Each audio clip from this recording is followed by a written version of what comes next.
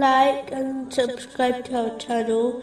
Leave your questions and feedback in the comments section. Enjoy the video.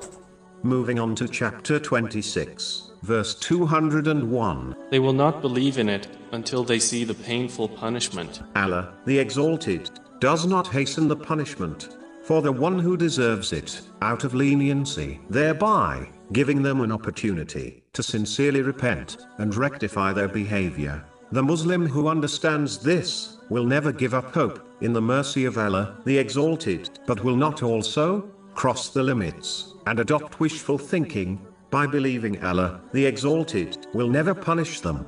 They understand that punishment is only delayed, not abandoned, unless they sincerely repent. So this divine name creates hope and fear in a Muslim. A Muslim should use this delay in order to repent and hasten towards good deeds. A Muslim should act on this name by being lenient with people, especially when they demonstrate bad character. The same way, they desire Allah, the Exalted, to be lenient with them in their moments of heedlessness, but at the same time, they should not be lenient with their own bad characteristics, knowing that punishment for sins is delayed, not permanently abandoned, until they sincerely repent. They should also remain steadfast in leniency by replying evil with good, according to the traditions of the Holy Prophet Muhammad, peace and blessings be upon him.